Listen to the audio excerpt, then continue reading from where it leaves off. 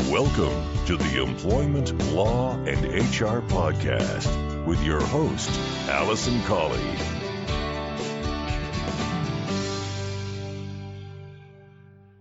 Hello and welcome to this episode number 107 of the Employment Law and HR Podcast. I'm your host, Allison Colley. I'm an employment solicitor and HR specialist, and I run the firm Real Employment Law Advice, where I work with my colleagues, providing advice and assistance to employers and employees.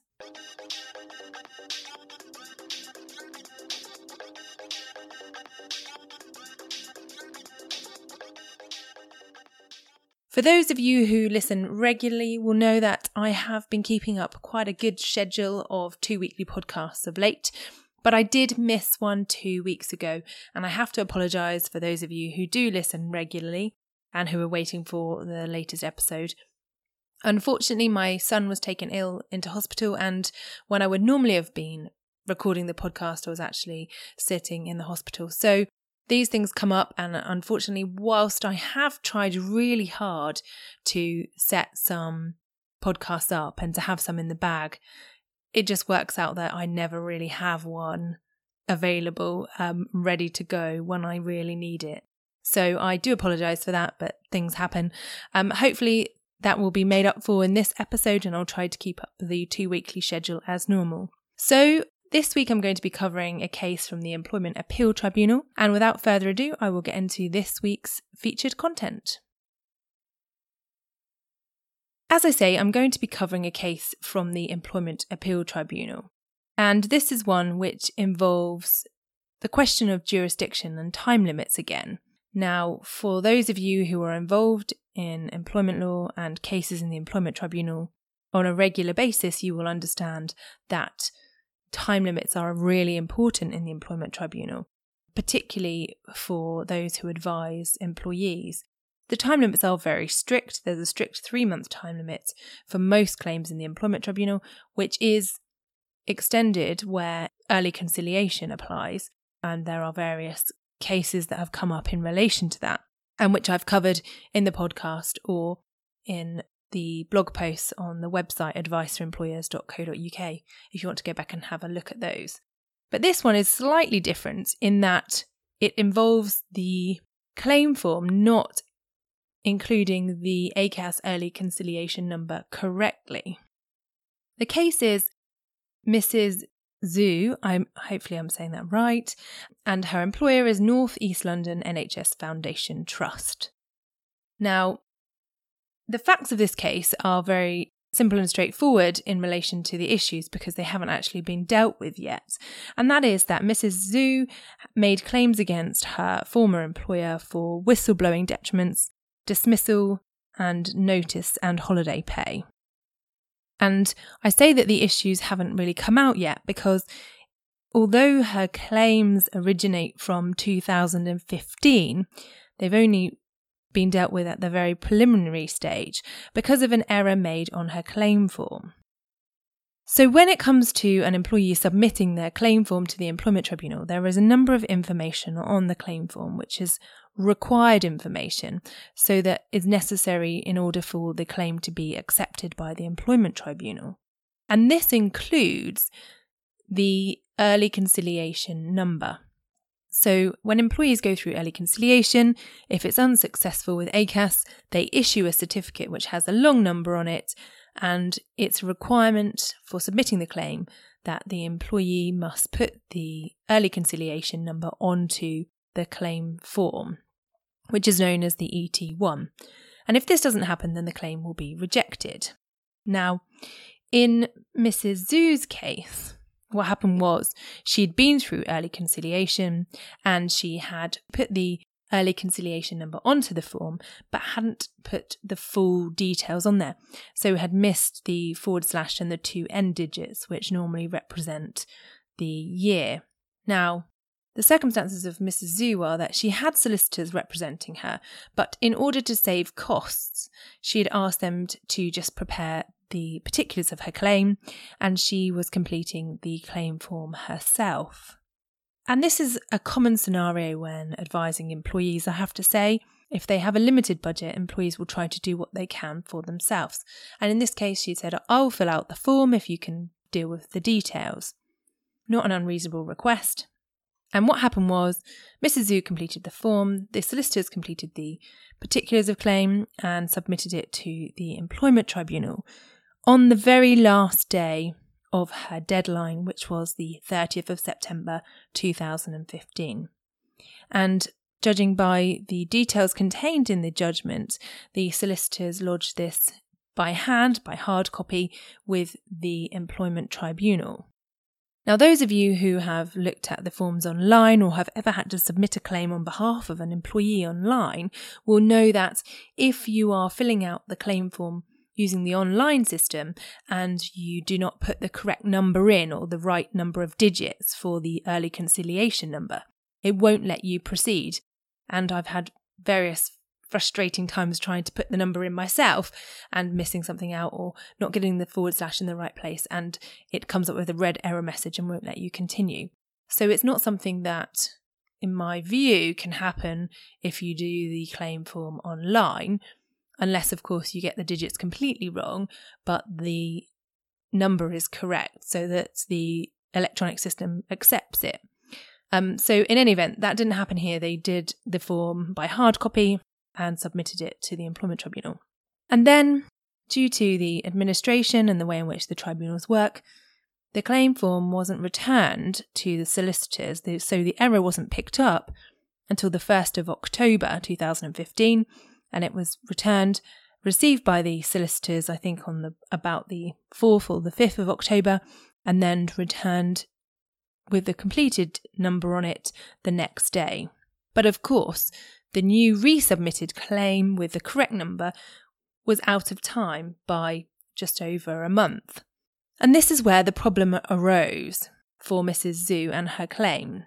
Now, under Section 111 of the Employment Rights Act, which deals with the time limit for bringing a claim, it does also say that a claim form must be presented to the Employment Tribunal before the end of the period of 3 months beginning with the effective date of termination, or within such further period as the tribunal considers reasonable in a case where it is satisfied that it was not reasonably practicable for the complaint to be presented before the end of the period of 3 months. And this was the question that the Employment Tribunal had to deal with at preliminary hearing stage, and that was whether it was reasonably practicable for Mrs. Zhu to submit her claim within time. Now, the Employment Tribunal at first instance decided that it wasn't reasonably practicable for her to submit her claim within time, and this is where it then went forward to the Employment Appeal Tribunal, who assessed the various case law in this area and looked at the circumstances of Mrs. Zhu's case compared to those of cases that have come before. Now, what the Employment Tribunal had decided was that Mrs. Zhu's claim had been rejected because it did not contain the correct early conciliation number. And therefore, the question was whether it would have been reasonably practicable to present the claim in time, and the claimant and her solicitors believing that they had presented a properly constituted claim in time, albeit having a mistaken belief. And they analysed the situation here as in that Mrs. Zhu believed that she had submitted a correct claim and a valid claim within time, as she had not realised she hadn't put the early conciliation claim number in correctly, and her solicitors, having not reviewed the claim form at Mrs. Zhu's instructions, had also believed that the claim form had been correct. So at the time they submitted the claim within time, they believed it to be correct, and therefore their argument was that it wasn't reasonably practicable for them to have submitted the claim within time, having known that they had already submitted a claim and believing that to be correct. The NHS Trust, however, appealed on the basis that they believed that the Employment Tribunal had wrongly applied the reasonably practicable test in making the decision here. Now, ordinarily, where an employee's solicitors make a mistake in relation to the submission of a claim or in relation to time limits, in the past, employment tribunals have found that the employee cannot rely on the reasonably practicable test because they had professional advisors, but rather the employee's remedy in those circumstances where their professional advisor has advised wrongly is to bring a claim against their advisor for the negligent advice. And that's been cases in the past where, for example, solicitors have wrongly calculated the time limits. But in this case, there was another question, as in that Mrs. Zhu had taken it upon herself to prepare the claim form and had not actually wanted to pay her solicitors to advise her on that. And whilst the solicitors clearly missed it on the claim form, it wasn't necessarily within their remit to have reviewed it and have seen that before submitting. Now, the NHS Trust said quite clearly in this case, their position was that because the Employment Tribunal had found that the employee's solicitors had been at fault, this was sufficient to make it clear that they had been unreasonable in their submission of the claim, and therefore they could not rely on the not reasonably practicable exemption for an extension of time. They said that the question that is at the heart of this appeal, and that is whether it was reasonable for Miss Zhu to place reliance on the submission of the first claim form, given the error made by her solicitors in failing to check the form sufficiently, thoroughly enough to pick up the mistakes she had made.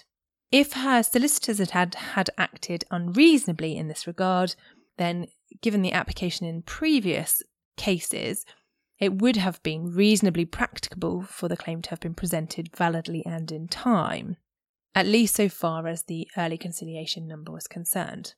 And this was the crucial issue which the Employment Tribunal needed to address and demonstrate that they had considered in their judgment. And because the Employment Tribunal hadn't validly considered that and hadn't demonstrated that they had in their judgment, the appeal was allowed and the case was remitted back to the Employment Tribunal for consideration of this point. But the Employment Appeal Tribunal were very clear on this, and they didn't necessarily mean or say that the NHS Trust's appeal remission back to the Employment Tribunal would succeed on this point. And I'll just read from the summary of the judgment for you, because I think this is a really interesting point to note. And it says, the claimant had believed, so Miss Zhu had believed that she had lodged a properly constituted claim in time because she had confidence in her professional advisors. If those advisors had unreasonably failed to lodge a properly constituted claim in time, then the application of the principles from previous case law would mean that she would not be entitled to simply rely on her confidence in what they had done, and so she would be bound by their unreasonable conduct. That is to say, the employee would be bound by the unreasonable conduct of her professional advisors. And therefore, the question really for the Employment Tribunal was whether her solicitors had acted reasonably in the circumstances. And whilst the tribunal had found that they were unquestionably at fault in failing to check the claim form thoroughly, they did not conclude that this automatically meant that their conduct was unreasonable. So there was an element here of deciding that actually it wasn't necessarily the case that the solicitors had been unreasonable because of the way in which Miss Zhu had engaged their services. And the appeal tribunal said this was a permissible view given the facts of the case. In particular, that Miss Zhu, having undertaken to complete the ET1 form herself to save expense, and therefore what the Employment Tribunal needed to do was to demonstrate that they had engaged with the question of whether the claimant's solicitors had acted reasonably. Whilst this case doesn't provide a definitive answer in relation to the question of the reasonableness here, it does raise some issues about the way in which solicitors provide services to the clients and employees, etc. What it means if you're an employer is that you should ensure that you think carefully about the timings and the way in which the case has been submitted, and therefore it may be possible to challenge the decision of the Employment Tribunal to allow a case to proceed where it is seemingly out of time. In my view, given the indications made by the Employment Appeal Tribunal, in this case, once it returns, if it does return to the Employment Tribunal for decision, then I think it's likely, given the way in which Ms. Zhu had completed the claim form herself, that the Employment Tribunal will find that it wasn't unreasonable conduct for the solicitors and therefore they will say it wasn't reasonably practicable for her to submit her claim within time and will allow it to proceed. There have been a number of cases, as I said before, about administrative errors and administrative issues in relation to claim forms and them being rejected. In fact, when I was a trainee solicitor, the solicitor who was training me inadvertently failed to include an employee's address on the claim form, and the claim was rejected and then resubmitted again out of time. But the case went to the appeal tribunal, and they decided that it wasn't reasonable to reject the claim on the basis that the employee's address hadn't been included when all other details had been. So it just demonstrates that really you need to take extra care when submitting claims if you're acting for employees or if you're an employee yourself, and that when you're completing the forms, whether you're an employee or an employer who's responding to a claim, you need to ensure you do so within a good time and that you don't delay. The problems often arise when they're being dealt with at the last minute or on the last day before it can be submitted, and therefore errors are more likely to occur and it's much more difficult to rectify them later on. If there's any further updates on this case, I will of course cover them in the podcast so that we'll keep you up to date on what's happening, but I thought it would be an interesting one to cover given the issues, particularly in relation to procedure here.